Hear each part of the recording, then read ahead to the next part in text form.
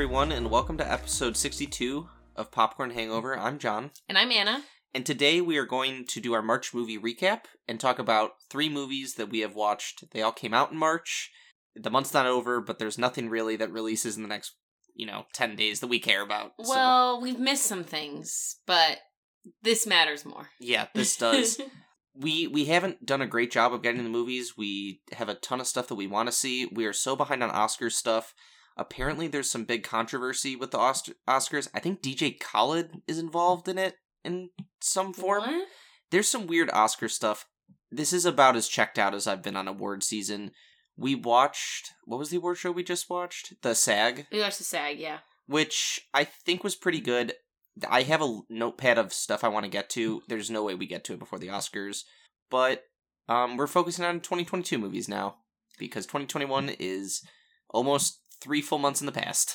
Yeah, we just decided, I think, at the start of this podcast, we said we're not real movie critics. Yeah. And then we thought we could be, and we're just not. We just watch what we want to watch when we want to watch it. And so you're just along for the ride. Yeah, I will say, though, of all the stuff we haven't seen, I really want to see Coda. I keep seeing ads for it, and they got so much praise at the SAG Awards, and it made me just want to watch it more. So I think that's, the next, prestige movie we're going to watch. If you can even call it that. I don't know. Wait, we never even talked about... I'm sorry. I'm just realizing these things. We never even talked about Scream. Did we not? No. We did not talk about Scream. No. No. Oh, we never did talk about Scream. Scream was really good, everyone. Yeah, and they greenlit a sequel after they said it was going to be the last one. And wait, did Morbius ever come out? No, Morbius comes out in 11 days. Oh, okay. So April 1st. Though, apparently, because critics just got their look at it, apparently it is a mess. And it stinks. And I cannot wait to see But we'll be bad... seeing that. Yeah, we will see that. And we have yet to see Uncharted. That was the other one we want to see, but it's just, we have not gotten to the movies, which it's sad. And it's kind of... Our AMC membership is really going to waste the last month. It's kind of crazy because in today's world with how things hit streaming services... Most things are available within 6 months to stream, with the exception being Sony movies because they're not tied in with a streaming service right now. Their Netflix deal doesn't start till next year. So we really have to see Uncharted and Morbius because those movies are just going to go into the the abyss. We pay for a premium membership to AMC. And we don't use it. Would like not to be a waste. Yeah, exactly. Anyway, if you've seen movies lately that you think are worth checking out, because clearly we are very behind, let us know, because we'll see if we can pencil it in. Yeah, we will see. But today at least we have 3 movies to talk about that I don't think it's a stretch to say we enjoyed all 3 of them to some degree. One of them, at the very least, I was pleasantly surprised by. I mean, considering I found out about it a week before it came out. Yeah. And you'll figure out which one that is. Actually, no, I found out about it a month before it came out. Never mind. You'll find out which one that is. But today we're going to talk about 2 streaming movies and the biggest movie of 2022 so far. We're going to talk about... For John specifically. Well, no, box office-wise. Oh, it's okay. made a my bad. crap ton of money. But we're going to start off our conversation today with Hulu's new original movie, Fresh. And I will do a quick little synopsis. This movie I did not find out about until... right before it came out. I think TikTok is how we found out about this movie? No, I saw it on Facebook. Okay. Yeah, you sent me the trailer. So Fresh is a pretty simple concept for a horror thriller movie. The horrors of modern dating are seen through the eyes of a young woman, Noah, who is battling to survive her new boyfriend, Steve's unusual appetites. It has, there's a few people in this movie, but 99% of the movie features just 2 characters. And that is Sebastian Stan as Steve and Daisy Edgar Jones as Noah. Who is apparently a rising star. She's not really been in much, but she killed it in this movie. I mean, pun intended, I guess. This movie was awesome. I think it was paced weird at some points, but as someone who doesn't really like horror movies that much, I really enjoyed this. If Scream hadn't come out this year and I didn't, I loved Scream, the new one. Yeah. If that hadn't come out, I would say this is the best horror movie of the year so far. It was original. It was creepy. They did, not to be film nerdy, but they did stuff with camera shots that were so unsettling. It was awesome. I think what was nice about it is, like, it's okay. So from the title and from the synopsis, and if you've seen the trailer, it's very clearly about cannibalism in some way. Yeah. You just didn't really know how. And what was really what was so crazy is you have to get through the first 20 minutes to even get to the opening credit. Yeah, I think we paused. It was 29 minutes. Yeah. And they really that seemed a lot, but it moved really fast to get to the part where he roofied her and he trapped her, whatever. But it's about cannibalism and it's very graphic at times. Yeah. It's hard to watch because you're ooh. But I think they do a good job of tiptoeing the line of being gory, but not, because I don't like gory horror movies at all. And it was gory, but not too much. And it was a tasteful gory. And it was very artsy in general. It was very artsy. And that was the thing, is I don't usually like artsy, especially artsy horror. Sometimes it's just, and that was what's funny when you talked about Scream, because they talked about that in the Scream, Hereditary, and how the new horror genre is just too complicated. But I think what was good about it was artsy. There was this underlying part about the horrors of modern dating and meeting someone in a normal way and clicking. And then and how there's just horror in all dating. But then it was just very straightforward. It's a very straightforward horror movie. It's also short. 90 minutes. You're in, you're out. It's to the point. Yeah, it's good. And it's fun. I mean, the thing is, it was good. It had good comedy in it as well. It's funny and witty. And I did like it a lot. I think especially when it comes to John and I, we're very particular about, I think we've said this multiple times, we're not horror fans. As you can tell, we like a particular kind of, when it comes to, we like Scream. We love Scream, which is, a different, it's a little bit more... Meta and about entertainment than it is, I think we like slasher, Scream, Scream Queen flicks, Halloween, not so much, deeply gory, Saw. Deep horror. Yeah. Yeah. And so in this movie toes the line at points. I mean, you see some very graphic surgical scene. You see him with a human leg like an Iberian ham and just shaving off little pieces. But I think as a whole, it stayed on the right side of that line for me. There were some scenes where I was kind of this is a little too much. But I will say too, I forgot to say this in the synopsis. This is this director's directorial debut. I think Mimi Cave did a pretty good job for a first film, and I'm excited to see what they have coming next. Yeah, and we didn't even talk about, haven't even talked yet, Sebastian, well, number one, probably the biggest driving force of watching this was Sebastian Stan. And he was good. And, thinking of him being a villain, and not just a villain, a horror villain, he was unhinged in this movie. So charismatic, but charismatic to the point where I hated this man. Yeah, I'm trying to think of the last movie he was a villain in, and I honestly can't think of a time that he's really been this evil villain. I was gonna say Scott Pilgrim, but that's Chris Evans, who's the villain.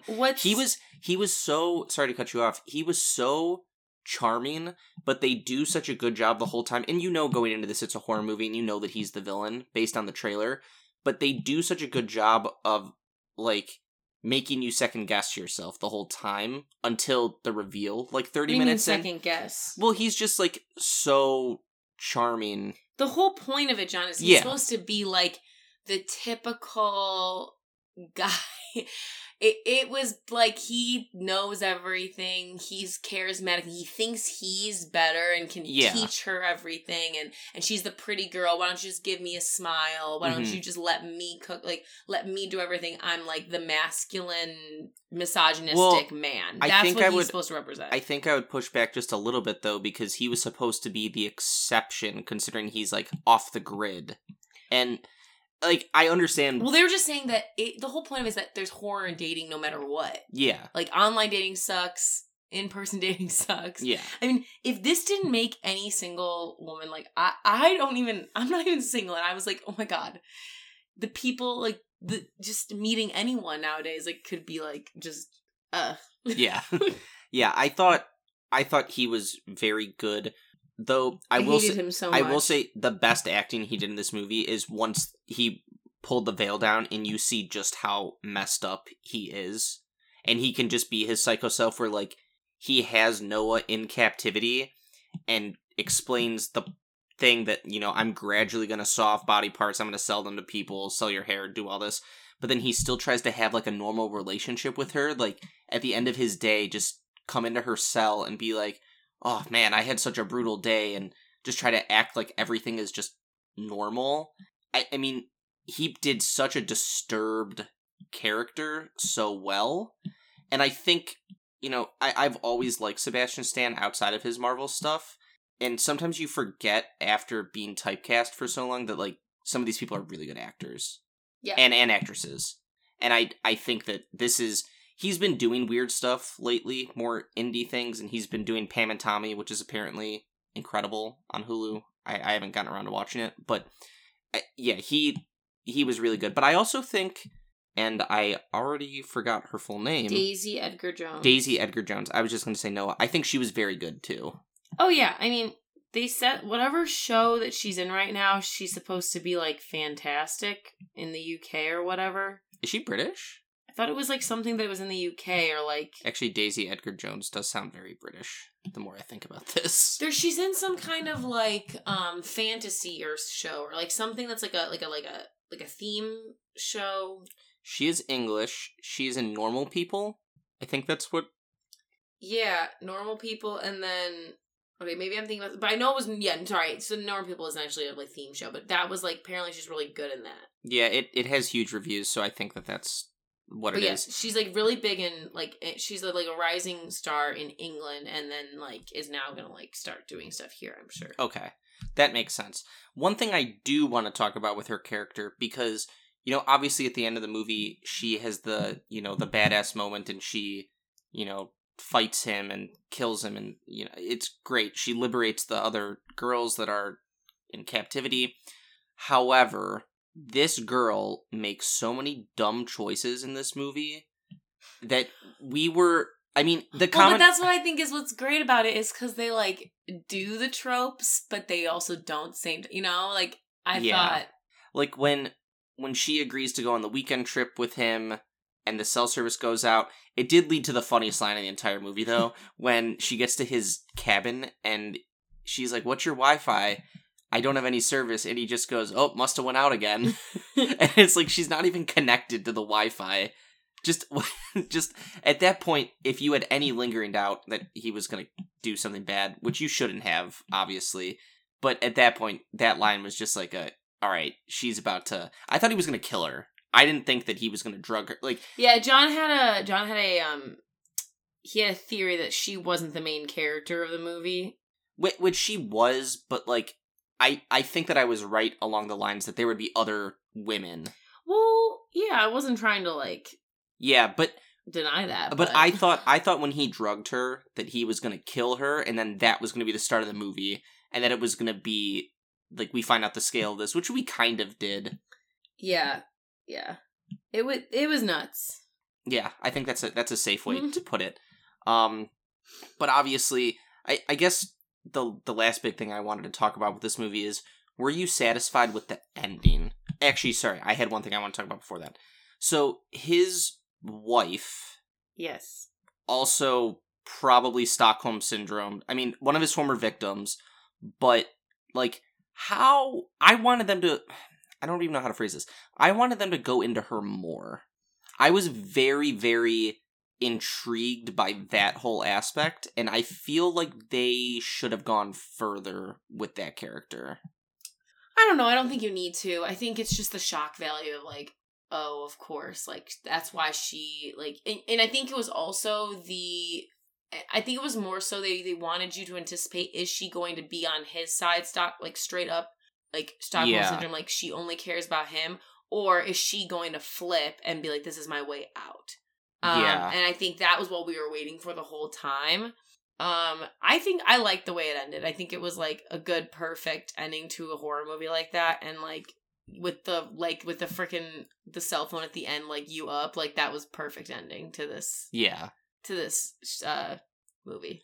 Yeah, I'm not dissatisfied with the ending, but I also felt like I wanted confirmation. Like, I wanted the girls to get, like, picked up.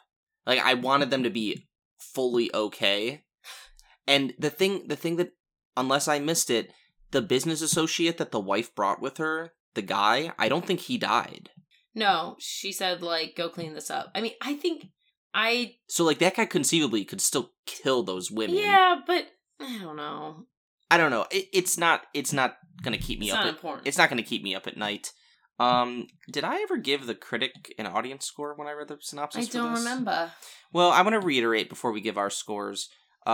It's been really well received. For a low budget horror movie, it has an 80 critic score and an 81 audience score on Rotten Tomatoes. So it's been pretty praised. I didn't really find anything that they were like highlighting, for like as a point of praise, but people really like this movie. I personally gave it a 75, but I'm also not, like I said, I'm not a really big horror person. I think the problem was I had it like way low because I was like I don't know, when we do these 3 movies things, then I like compare the 3 of them, and I can't do that. They're 3 very different movies. So I'm gonna give it a 77. Okay. I liked it. I enjoyed it. Will I ever watch it again? Probably not. That's just not my thing. But I did think it was a really good take on this kind of that kind of genre. Good horror movie tropes, things that kind of twist on its head, and it was an easy watch. Yeah, very great acting. As easy of a watch as a cannibalism movie. Yeah, I mean that's true. I think that's the highest point of praise I can give it. I think it's worth a watch.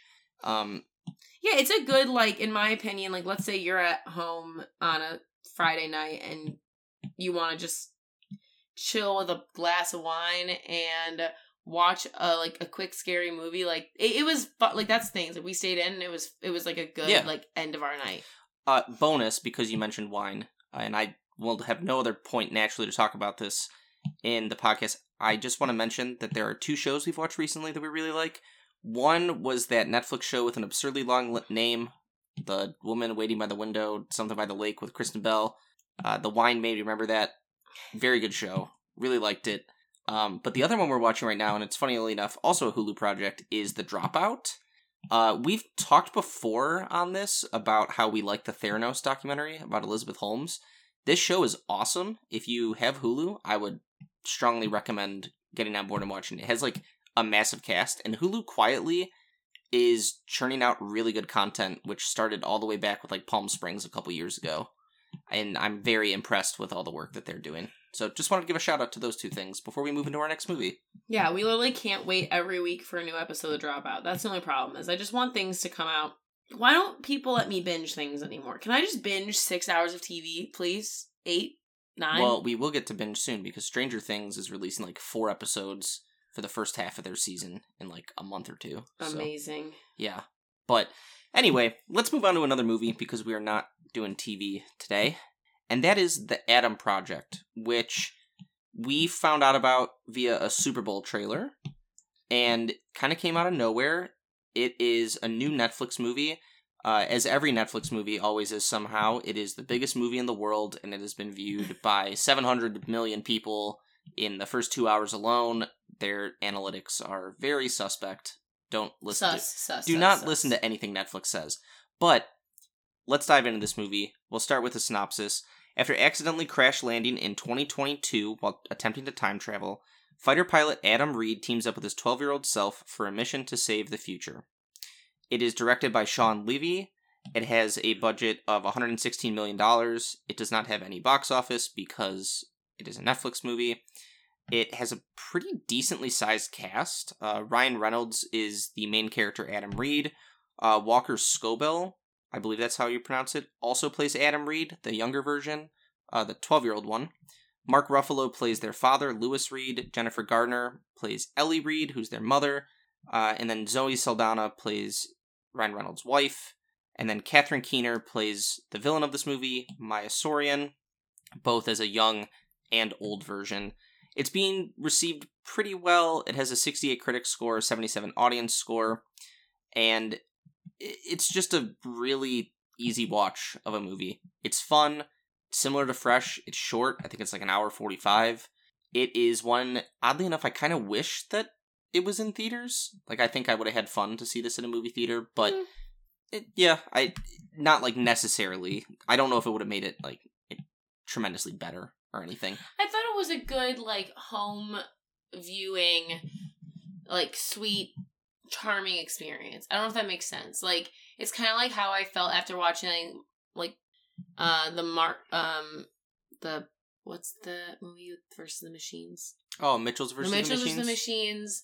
Or, there's just like, it was just a cute, it was a good, easy watch. And it was funny because I felt like the cast, like, I didn't know. I think that's what I like about these Netflix things. Like, especially the way that this came about. Like, I think they did it in such a good way. Like, they marketed the shit out of it for a month. They told you, okay, so it's going to be Mark Ruffalo and Ryan Reynolds, and you, like, they're both And they goofy. basically gave us not much else, other than it involves time travel somehow. Yeah, and I saw, like, one commercial where it was, like, basically it was, like, the clip of, like, when they're saying, like, 2022 is a mistake, and they are, like, dad, and, like, so you knew that it was his younger self, and that Mark Ruffalo was the dad. Like, so I knew that. That's it. But then, like, you go in, and it's Jennifer Gardner, and I'm like, wait, Mark Ruffalo and Jennifer Gardner were married? And I was, like, very excited about that. Like, I was like, That was genius. Like, just get the nostalgia. And then the fact that Zoe Saldana was in there, like, I was like, what? Which, oddly enough, I think you can take her character out of this movie entirely, and nothing changes. No! That's the whole reason why he does everything, John. I know, I thought that her part of the movie felt like such an aside. I don't know. Sorry. Oh my god. We'll get into it. But I agree. We watched this movie on like a Monday or a Tuesday, and it was like the perfect midweek Netflix movie.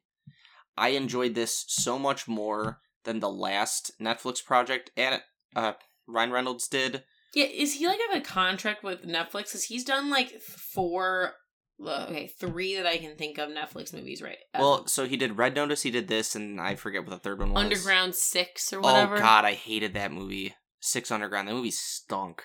Well, actually, so this is not Netflix, just interestingly enough, Ryan Reynolds, filming-wise, this is the second straight movie he's done with Sean Levy, because he did Free Guy, and they're very, like, similar tones. Similar tones, for sure. But I want to say, and I turned to you, like, 20 minutes into this movie watching it, is this the most acting we've seen Ryan Reynolds do in, like, 10 years? Because he actually did some dramatic stuff in this, and it wasn't his normal, quippy, basically Deadpool, where he's Deadpool in every movie now. He, like, there was good in this. It was definitely still, like, straight up his personality, like, Yeah.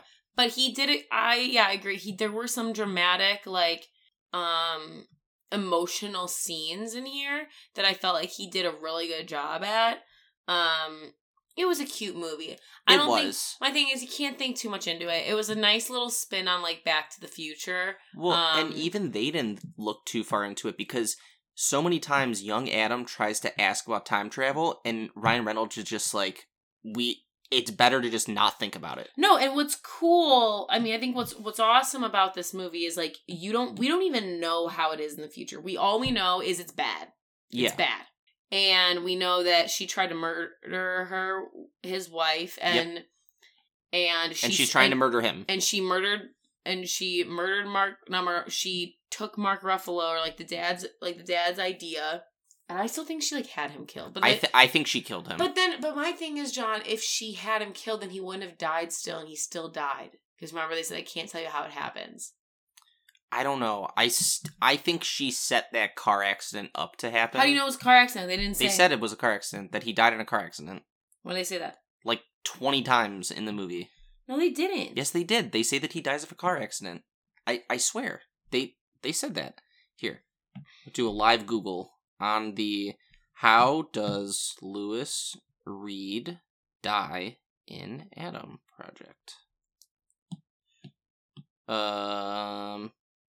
He dies between 2018 and 2022 off screen in a tragic car accident. Okay, my bad. Yeah, they say it like a bunch of times. They hammer it home. He still dies though, even when they kill her. So there's no way that she did it because. Yeah, that's true. I didn't think about that flaw in logic. And what's funny is like they literally flip everything on its head, like what you're not, what they always say you're not supposed to do. Mm-hmm. And they did it, and and we never know what the future is like, which is so different from most other, like kind of like. And what's funny is this is a little bit of everything. It was a little bit of Back to the Future and Terminator.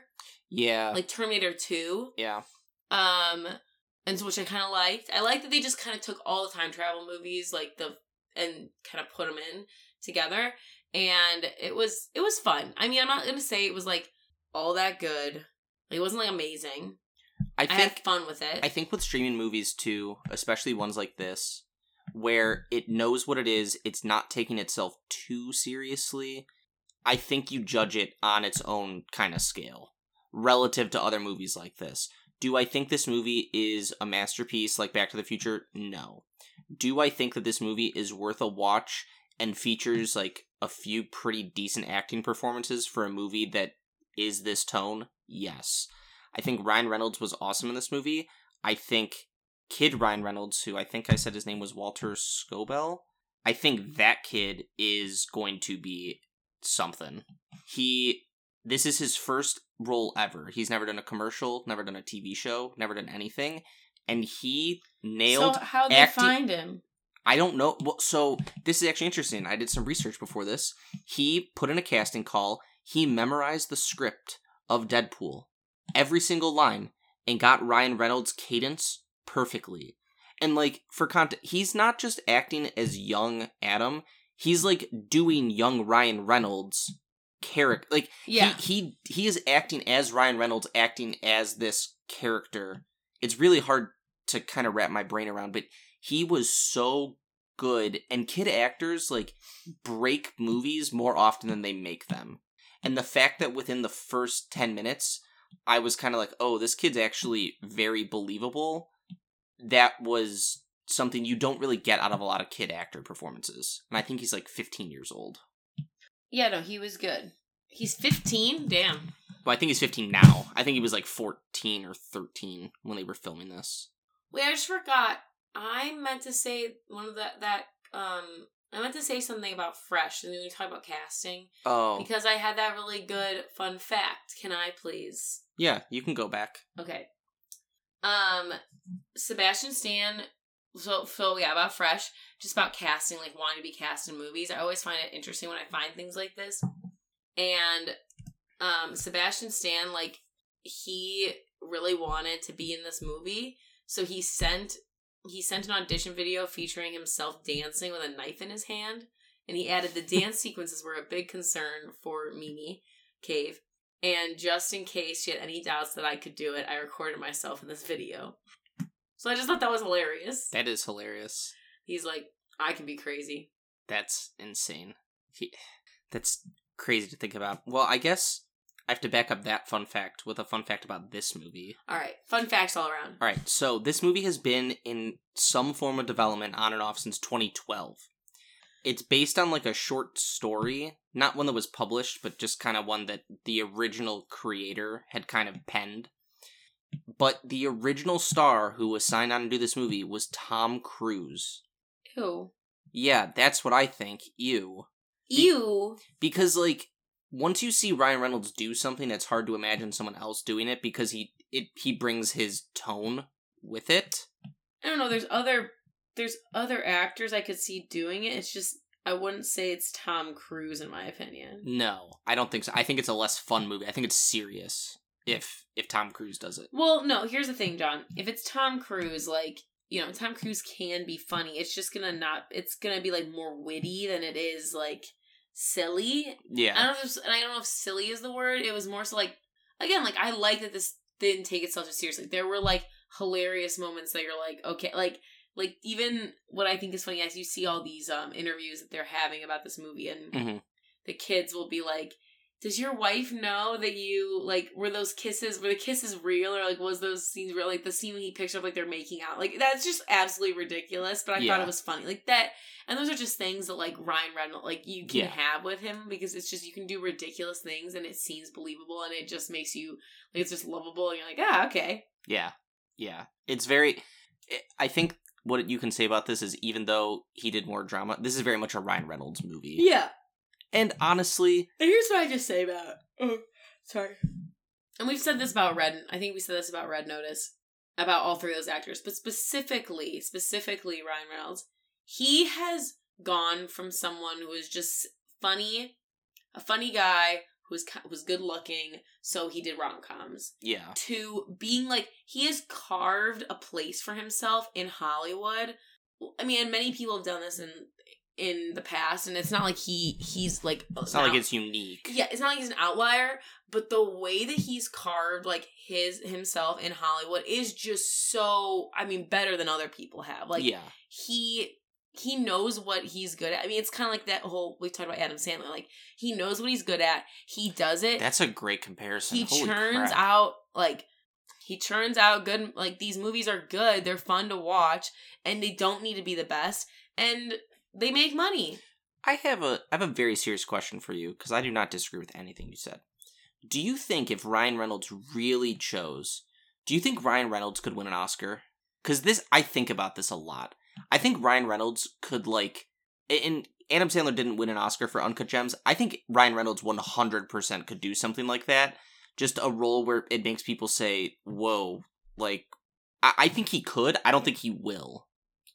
In my opinion, I don't think he could. Okay.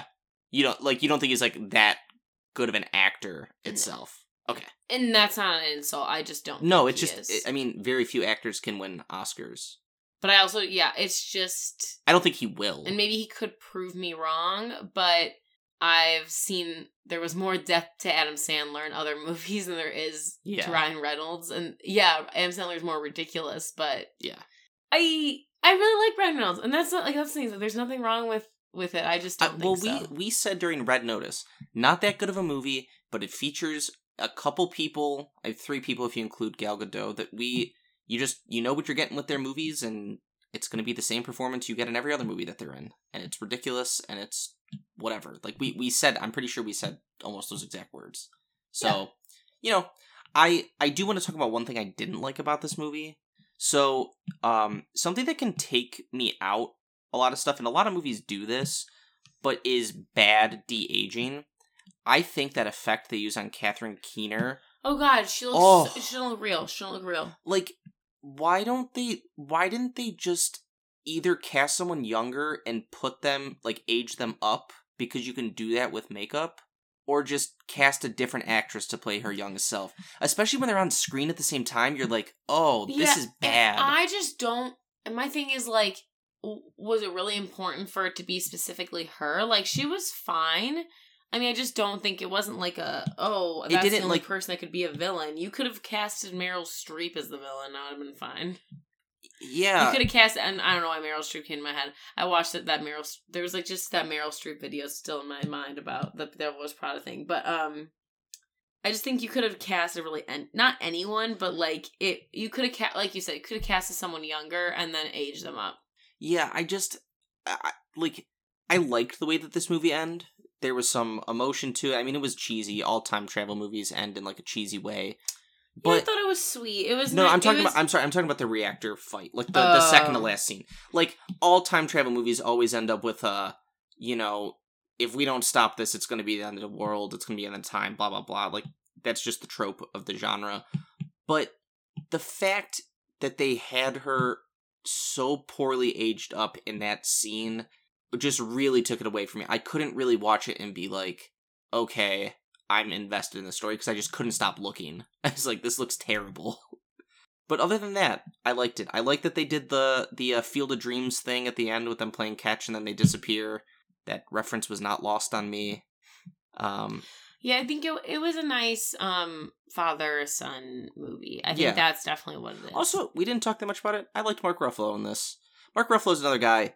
Doesn't really do that much acting anymore. He's kind of just Bruce Banner, which is just Mark no, Ruffalo. He literally just was in an award-winning HBO yeah, show. he was. Never mind. In movies. I'm just going to limit to. I like Mark Ruffalo a lot. And Jennifer Garner, like, I can't think of the last time I saw a movie with her. I liked her in this, too. She was in that movie called Peppermint or whatever. Oh, I didn't watch that movie. Anyway. Anna, I gave my score first last time. Do you want to give your score first for the Adam Project? Or did you have anything else you want to talk about? No, that's it. And I don't want this to be... Again, I'm so bad with, like, the comparisons. I don't want that... Again, it's like I said, no offense to Ryan Reynolds. I really love Ryan Reynolds. I don't want this to seem like this means that it was not a good movie I didn't enjoy. I think it's generic. And very generic. But sometimes generic movies are the best movies that I watch multiple times a year or every other year, you know? Yeah. Like I just watched Bring It On is a masterpiece. I just watched Stick It for the first time in a really long time, and man, I thought that movie was so good when I was younger. There's still some great it's parts. Fine. It's fine. Fine. I'm giving it a 75. I gave it a 79.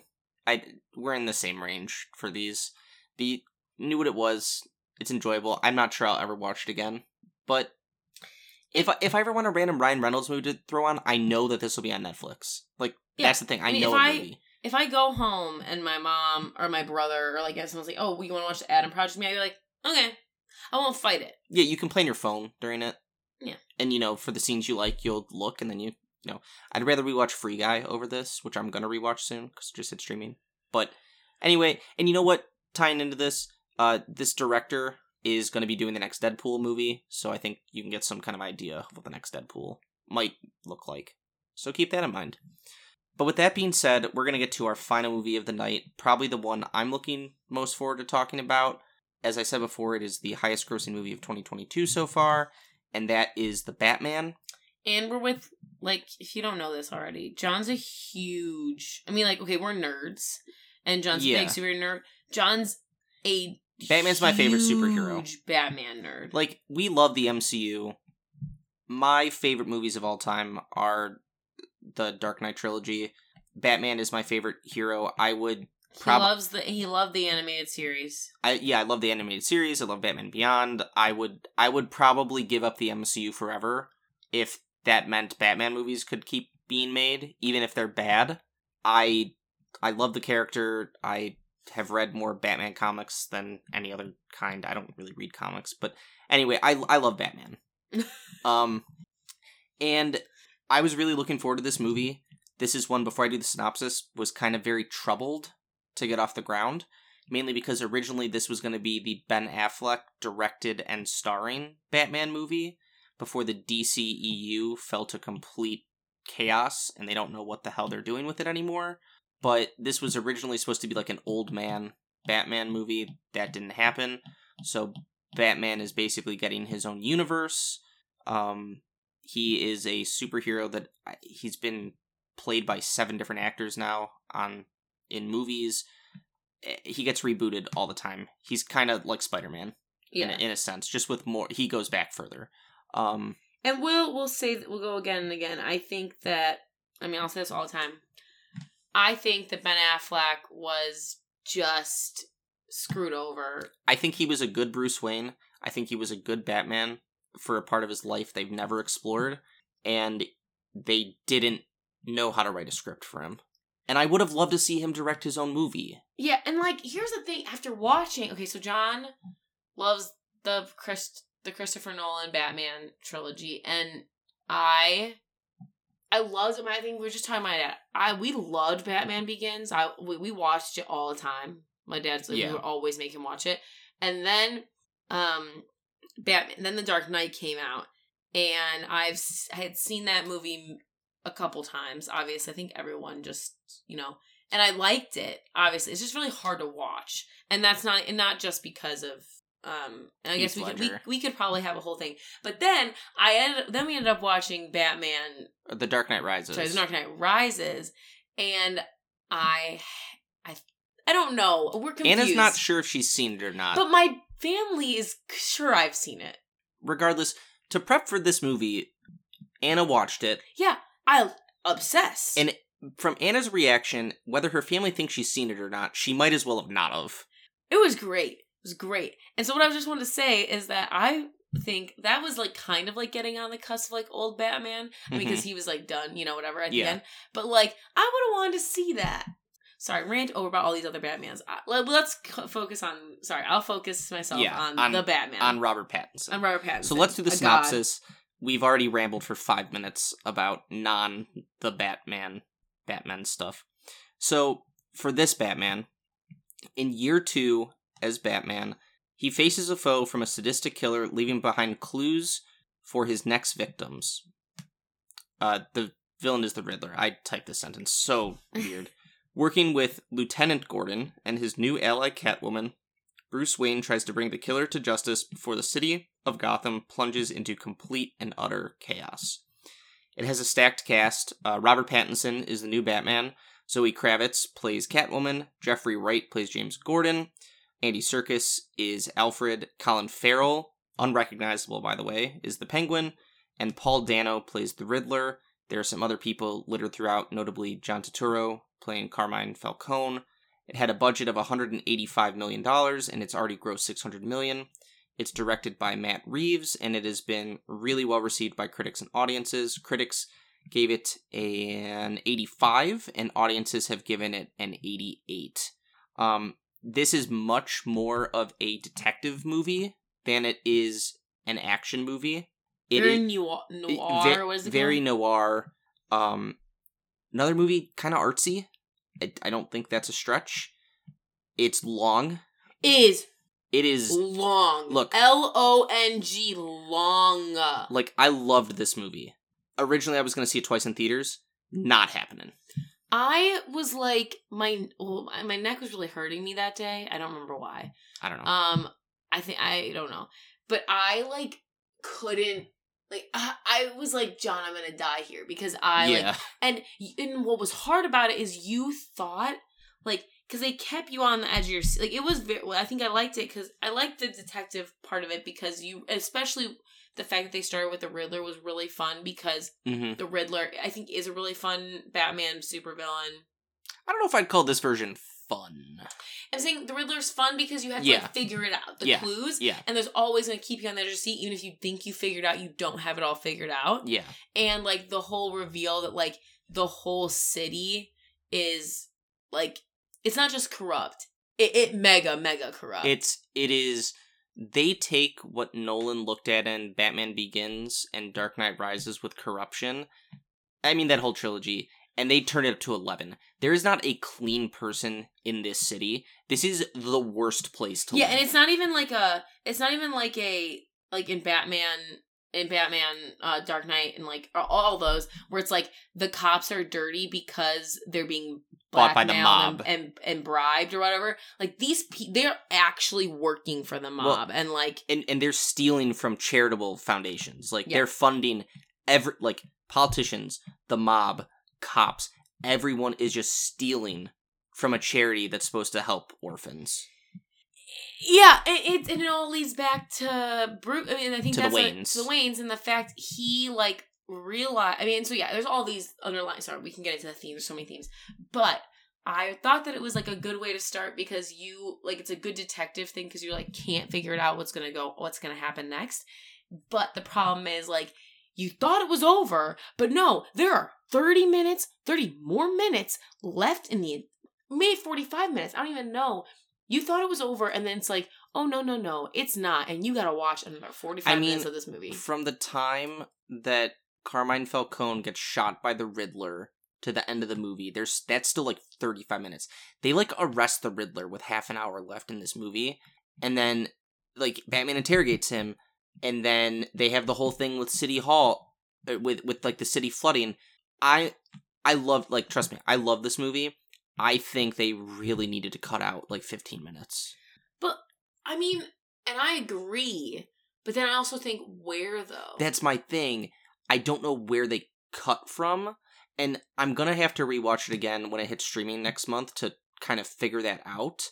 But I think and this is a sidebar, before this came out, there were a lot of people that were critics saying, oh, this is better than The Dark Knight. I don't think it is.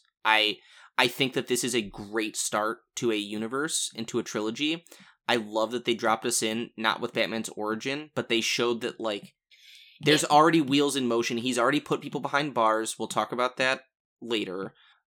It's early career Batman, but we don't have to see him make the costume, and thank God we didn't have to see his parents die. I'm so glad we didn't have to see that for the 50th time. I don't know. I mean, here's my thing. I still think it's kind of an origin because it's him that's what's cool. It's the evolution of, like, it's the early career Batman understanding what his place is in Gotham, and it's not the whole thing is like, I am vengeance. It's not. He can't just be vengeance. Yes, he can't just be vengeance. And he can't just be Batman. He has to also be Bruce Wayne, which I think they did a fantastic. So, sorry, very jumping around here. In this movie, Bruce Wayne is like a recluse. Like, he is a hermit. He is literally Batman 95% of this movie. He barely takes the mask off. There's only a few public settings that he is Bruce Wayne. And I think in the next movie that he will be more of that. Maybe not, he won't be like the full Playboy thing, because this Bruce Wayne is a little bit more, of a homebody. But I think that he'll start to do a little bit more of that, which I'll enjoy, because I do like the Bruce Wayne being an asshole who flaunts his money. Like, I think that is part of his character. He needs to, because the charity and just the entire company in general is not doing well. Yeah. But one thing I loved about this just whole Bruce thing in general is, like, his general aesthetic. He lives in, like, this gothic penthouse thing. You like the eyeliner? It makes sense. Like, I know. It makes sense. Other versions of Batman have the eyeliner with the mask on, and the second they take it off, the eyeliner's gone. Like, of course this dude applies eyeliner. But isn't it so funny? I don't know. I mean, it's funny. Have you seen the TikToks where it's like, he's like the bat signal, he's like frantic, putting on eyeshadow and stuff. Yeah. I mean, it's just, it's ridiculous. No, and and that's the thing is, like, you can make fun of any Batman. I like that you can make fun of this. And I don't know. I love Robert Pattinson. I am so pissed that everyone is like, oh, who knew Robert Pattinson was a good actor? Or, like, all these people anyone who's watched anything outside of Twilight. Yeah. Or people like, anybody who, like, said he sucked. Like, and I've always loved Robert Pattinson. I've always loved him. I think he's amazing. I think he is a gem of a person in general. His press tour for this movie is hilarious. Amazing. And he was so good as this because, like, he was, like, emo, but, like, the right amount of emo. Like, yeah. And I, like, loved it. I loved him. And I also just want to, like, skip around real quick. If I were to talk about casting. The Catwoman's so hard. And I think a lot of people are scarred from the Halle Berry Catwoman. And I don't know if that was totally Halle Berry's fault. I think she's a great actress. And it was just an awful, awful choice, an awful, awful movie. Yeah. But the Catwoman is a hard character because she is weird.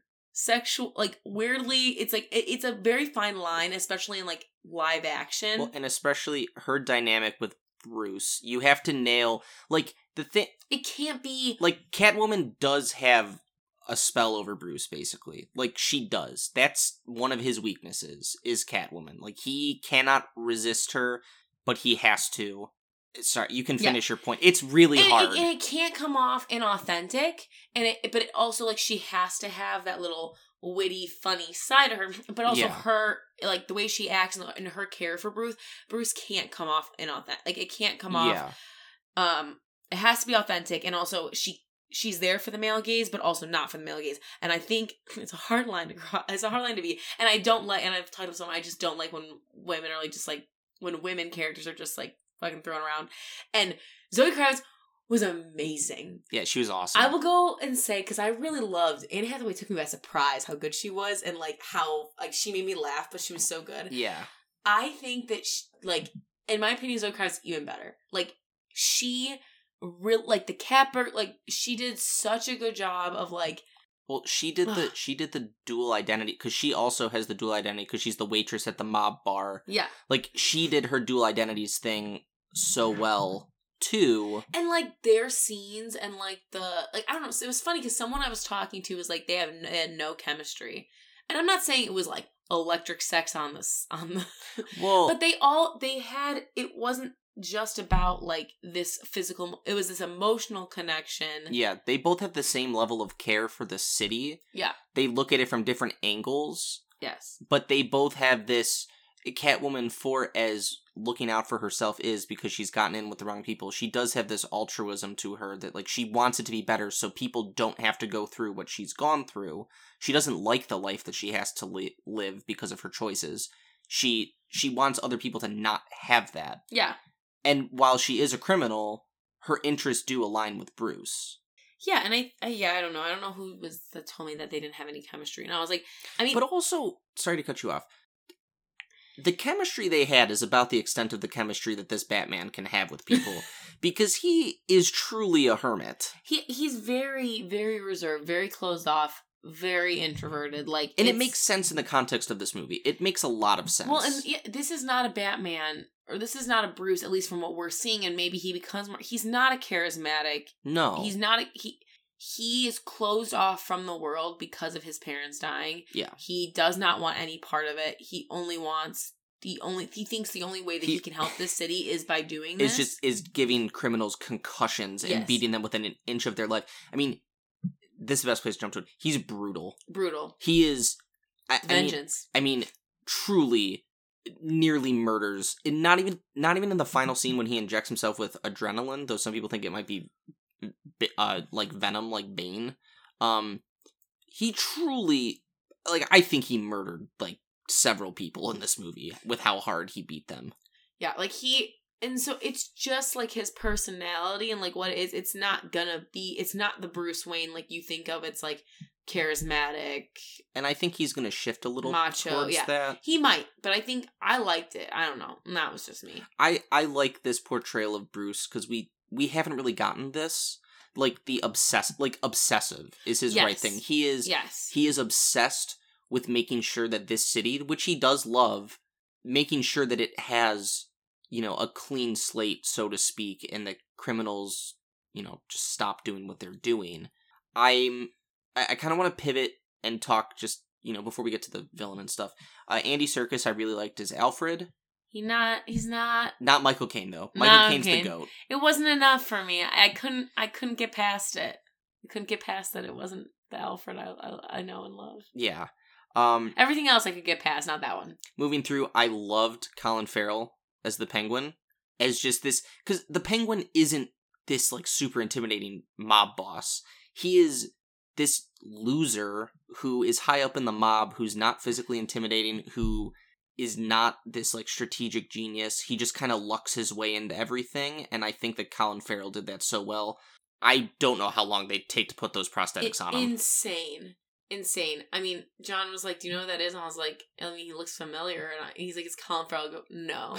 Like, the only recognizable thing about it is his eyes. That's literally like, when someone tells you it's Colin Farrell, you look in his eyes, you're like, "Oh my god." And it was a genius costume. I mean, genius. He's a hideous man. Like his character. Colin Farrell's not a hideous man in real life. Like, the way they even did, like, his scar to look like a... I mean, they... And then when he was waddling, that was so funny. When they taped him up. Yeah. Yeah, that was really funny. So we talked about Zoe Kravitz, talked about Colin Farrell. Let's get to the main villain, the Riddler. I really, really liked him. I hated the goofy Jim Carrey one. I mean, I like Jim Carrey, but the goofy version they did in the 90s was too much. This Riddler is very, very different from that, but and I've seen people criticize and say that he wouldn't be this menacing, and then when you find out how he talks to his followers and how he's just kind of a loser, that's not character. I think that's exactly what the Riddler would be like. Well, and I think it's such a good... I don't know, the thing is, what we talked about, like, with the Christopher Nolan, like, it's so great. I think what's so good about them is, like, they're grounded in some kind of reality. Like, these things could happen. Yeah. They're ridiculous, but they could happen. And the same thing with this, it's pretty grounded in reality. Like, and I think someone who's like the Riddler, who's just, I mean, it would be someone who's like the Unabomber, or like... Yeah. Or... It takes a lot of inspiration from Seven, and he is very similar to Seven, that's Kevin Spacey. I think that's the villain. Yeah, it is. It's like, yeah, he's a terrorist, and like he's a terrorist with followers, and he's a genius, and he is delusional and has these like interesting things, whatever. And I thought it was really well done. I think it was like insane in the end when it's like he thought they were working. He thought that's the scene I want to talk about. Yeah.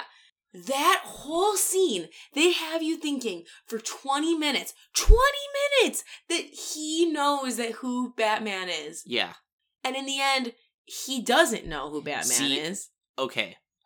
So when Batman goes to interrogate him in jail, and the Riddler just starts off by like screaming like Bruce Wayne, and he just says it over and over and over again, looking at Batman, and then they do the twist of like, we got him all, but we didn't get him. Yeah. Okay, so I've watched a lot of YouTube videos from people that have like watched the movie like 6 or 7 times. There is not a consensus if he knew or not. He doesn't know. No, there are people that think that he's doing that to get under Bruce's skin because... No! Yeah, because the fact that Bruce, a man who never leaves his house, wasn't there when the bomb went off, and like wasn't seen in public, like there's evidence that he does know him, and that because he does the introduction Bruce Wayne, then tells him about the planet and stuff, and he ends by saying Bruce Wayne.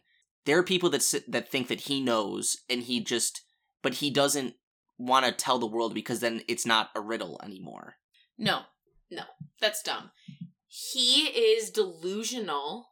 Oh, he's a completely delusional. No, he is it is a problem. It's the obsession. He is obsessed with Batman. Yeah. And he is obsessed with the fact that the Batman is like him. He's a nobody. He's an orphan. He doesn't, he has nothing given him. He wants vengeance for the city. He wants to take it out on the rich, on the mighty, on the corrupt, on all of this. And he can't, so there's no way in the Riddler's mind that those two dots would ever connect. He cannot fathom it. I can see that, but I'm also, the Riddler he's smart enough to figure it out, despite his delusions. But he's smart, but he's not going to think that. It's right in front of his face and he's not going to get it because he is so obsessed. Yeah. But that was like the big thing when it's like, but we didn't get him. And I was like, oh, he doesn't know. Because the whole time you think that's the whole reason why I brought him there. And the whole reason why I brought him there is to be like, we did it together. Yeah. You and the fact that he's like, you weren't as smart as I thought you were. And I'm like, well, when he's like, when he just starts like screaming like, no, you didn't figure it out. Like, wait, my God. No, he said that, so basically said, you didn't figure it out, you weren't as smart as I thought you were, it's been right in front of you the whole time. And he's like, we were never working together, and he's, no, and it's like, oh my God, he gave him everything he wanted, he did everything. Oh, it was crazy. I just want to point out too, Paul Dano, who plays the Riddler, that dude is an insane actor. he's in a couple other things I've watched, which are not coming to me. That dude is a really good actor. He plays unhinged, like, so well. And the only thing that I didn't like about his plan is the end, when it was blow up the seawall and flood the city. It seemed kind of like a lame way to finish that plan. Why? I don't know, it just seemed kind of stupid. He wants the city to burn to the ground. But I think his concept of, I'm locked up, but now I have all my followers that are gonna, like, pick up the torch, was very... I mean, I hate to say it, I feel like that's something that is very realistic. And, well, that's what I'm saying. And what a modern terrorist would do. That's what I'm saying. Is I think it was a good, like, take on modern terrorism, whatever. Yeah. But the final scene, when they flood the city and they're in Gotham Square Garden, which is just Madison Square Garden, when Bruce comes to the realization after beating a thug within an inch of his life, and he says, who are you? And he says, I'm vengeance, and Bruce realized that he's doing this wrong. I think that the message was good. That scene felt too long, because that was like a 15-minute long scene. Wait, what scene? When they're in Madison Square Garden. Yeah. And he beats the thug on the catwalk, and he unmasks him, and he says, who are you? And that's when the thug says, I am vengeance, and that's when Bruce has his realization. Yes. No, I think it was... It was just a little long. That scene was long. I don't know. I think you need... It's like one of the unofficial climaxes of, like... It's the climax of his understanding that, like, he's been doing this wrong. That just beating people and you know, it's the same realization that they have in The Dark Knight. It's just that in the Dark Knight trilogy. Like, you can't vengeance and violence against, like, it doesn't make anything better. It's never going to fix anything. The criminals may be afraid of you, but doesn't mean that corruption's going to stop, or that bad things are going to stop happening in Gotham. And I think, like, that realization that, like, he caught, like, that he was a part of this and helped cause this is, like, a good one. And then the end, I mean, I thought it was good. I mean, yeah, because they've sped up a few things. I mean, yeah, the scene between him and Catwoman at the end, like, the driving and the talking, I was like, guys, you're gonna see each other again. We fucking know. I mean, come on. Yeah, but she's leaving. She's going to Bloodhaven, which the city she's going to. So I don't think she's going to be in the next movie, which is fine. I think she'll have her own movie? I don't know, but TV series. So they're making an Arkham TV series, which is going to be like a Gotham PD thing with Commissioner Gordon, and they're making a Penguin, which is going to focus on, like, the mob. So I'm assuming that's going to pick up because the crime boss died, and now he's going to be the number one for the mob. So I think it's going to focus on, like, how he builds. I could see a Catwoman show. I mean, Zoe Kravitz was awesome, and I don't think they bring her in for just one movie, but I don't know if she'll be in the next movie. That's all. Yeah. Because there's so many potential female counterparts that you can do with Batman. Like, they've never done Poison Ivy right in live action. I mean, we are scarred for life with Uma Thurman, Poison Ivy. I don't know, like... Yeah. You really gotta, like, retcon that shit hard. Yeah. They could do the Phantasm live, which is one of the best... I don't know if they ever will, because that's an animated property, but, like, probably Batman's, like, best actual female love interest. They could do Talia al Ghul, who they did in Dark Knight Rises, but they could do it differently.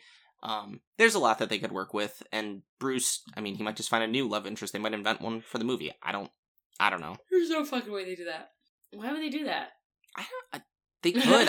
I'm saying they could. I don't know if they will. I don't know what Matt Reeves wants to do. But let's talk about the subject of the next movie, presumably. Yeah, so at the end of this movie, the Riddler's in jail, and he's really upset because he knows his plan didn't work. I think did he have a TV in his cell? I don't remember. This is weird. I don't think they should have a TV in those cells, but whatever. Arkham is the worst jail, mental hospital in the world. Getting put there is just an invitation to break out. But he hears from the cell over a man ask him a riddle, and then it was something he makes like it's like something about friends, right? The less you have, the more they're worth. Yes, it's something, but the answer is a friend, and you hear this guy cackle, and you see part of his face, and he has a smile. Matt Reeves has confirmed that this is the Joker. He's being portrayed by Barry Keoghan, who was in Eternals as Druig, I think. Fantastic actor. He's been in Dunkirk, some other stuff. They're teasing the Joker, but Matt Reeves said in an interview that he's not yet the Joker. It's the man who will become him. So it's still an early career. Batman has had an interaction with him, put him away. I don't know if we're going to necessarily get him in the next movie, because Matt Reeves has said that directly. He doesn't know who his villain is going to be. But we're getting the Joker at some point. So you're thinking it's going to be, like, within that whatever movie we get next, it's, like, the Joker's building. Yeah. Yeah, but we won't necessarily see him direct. Like, so people have picked up... So in this one, they're saying that, like, the Joker and him have interacted, but obviously Batman doesn't know who the Joker is because he hasn't become the Joker. Yeah, where he's, like, an insane criminal he's interacted with, but he hasn't publicly come out yet and said, like, I'm the Joker. But there are some clues that he has some followers. So in the very first scene, when Batman beats up thugs, there are people with clown makeup on the train. Yes. So, like, there's hints that that people know who he is. He just isn't big yet. But I think we're 100% getting the Joker at some point in this trilogy. Whether it's the next movie or the third movie, I don't know. I don't really care. I think you just have to be really careful doing the Joker, because once you do that, like, that's all people want. It's all people talk about. Yeah. And if you miss, which I think that this movie earned enough goodwill where they probably won't miss, and I think that they're not gonna... I mean, even from, like, that one clip, and I know we didn't get much, but, like, even, like, the way he talked and, like, it sounded like we're getting enough. It sounds like it's a good portrayal. Yeah. And I hope... And I'm sure it's gonna be dark. I'm sure it's gonna be messed up. Because this is like, you can say what you want about Heath Ledger's Joker. He wasn't really messed up. He was, like, a very pragmatic... He was messed up. But not, like, psychopath messed up. I think that this Joker will be, like, a psychopath. So you're saying more like the Joker. Yeah, less like... Heath Ledger was very calculated. This is going to be more... Like, Heath Ledger, that whole movie, he says, like, I'm an agent of chaos, like, I'm random, I don't... But everything was planned out. I think this Joker is truly going to be, like, a wild card. Like, you don't know what you're getting out of me. At all. Yeah, that's true. I guess the Joker just wanted... He was calculated chaos. Yeah, exactly. And I think that this is going to be more, you know... I'm just here to make the chaos, and you don't know what's coming next. Yeah, like... There's no plan. Or even, like, he doesn't know what's coming next. No, that's what I'm saying, yeah. That's what I'm saying, there's no plan. But... I mean, I'm cautiously optimistic. I want to see them do justice to other Batman villains, obviously, but I also think that you're only probably going to get 3 films out of Robert Pattinson before he wants to do other stuff. He's a very in-demand actor, so if you need to do it, do it. But, I mean, the Batman and the Joker, tale as old as time. Yeah, and you can't not do it. That's the thing. I mean, I'm not saying, and that's the thing, is like, I'm not saying that Batman is the most popular super... Like, there you could make a case for Superman or Spider-Man or whatever. It's one of those two. But, like, the duo of that is probably, like, the most famous. Like, yeah, you can be, like, Superman and Lex Luthor, but, like, Lex Luthor's, like, meh. Yeah. And then you have Spider-Man and the Green Goblin, but, like, it's not the same. I mean, and for this Joker, just my kind of closing thoughts is, like, you could do one of the more messed up Joker things. Like, you could have him paralyze Barbara Gordon when he shoots her. You could have him kill Robin. You could have him do, like, one of those things that they haven't had the guts to do on screen yet. And I'm not, like, I don't know if they would, because it's risky, and these don't want to broach into our territory. They want to stay PG-13 because it makes more money. But you could do one of those things. I mean, sorry. Though I can't really imagine this Batman having a Robin at this point. Maybe he grows into that. But would it be R if they just kill off someone? It depends on how they do it. Yeah. I think that if they're gonna do messed up Joker, you have to, like, have it happen in the movie. I mean, I applaud movies that frickin' just go for it, because, like, we've talked... I don't know if we need to talk about Spider-Man, Amazing Spider-Man 2. Like, the more I think about it, it's like, I admire that movie for just having the guts to kill Gwen Stacy off. Yeah. Like, that takes a lot of guts. Yeah. So maybe it's a murder or something like that, where, like, he pushes him. I don't know.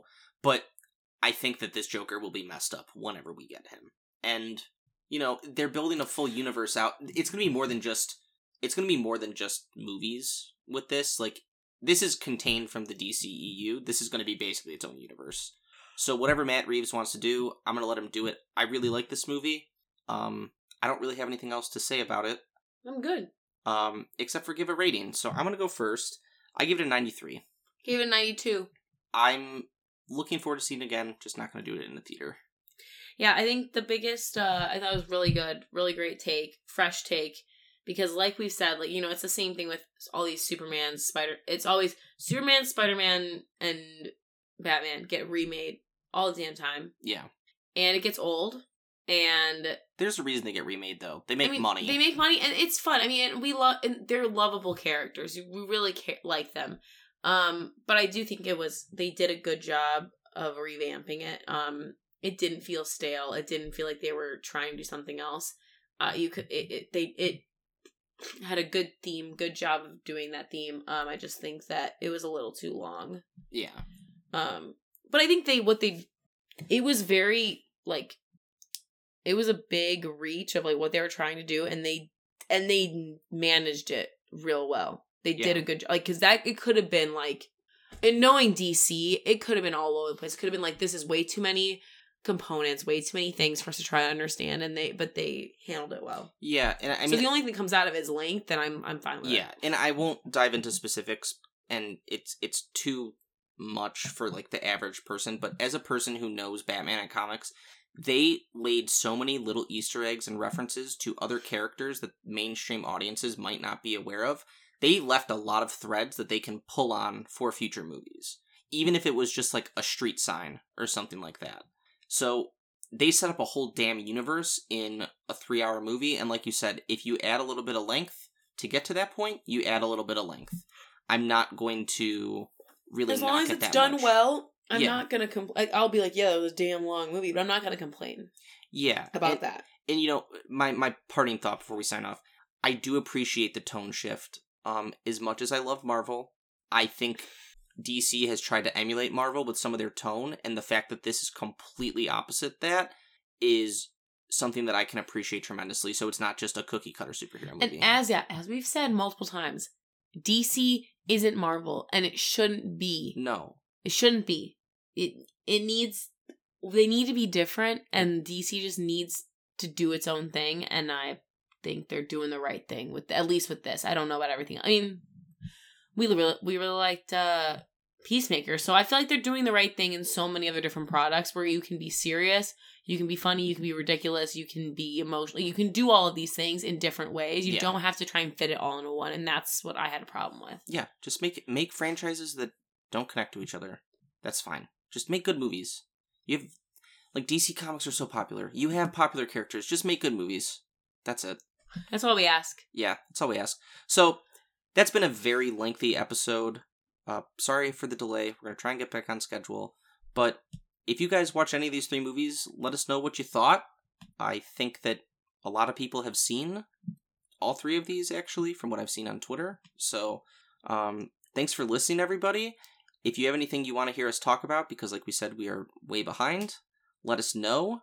And we will talk to you guys next time. Bye. Bye.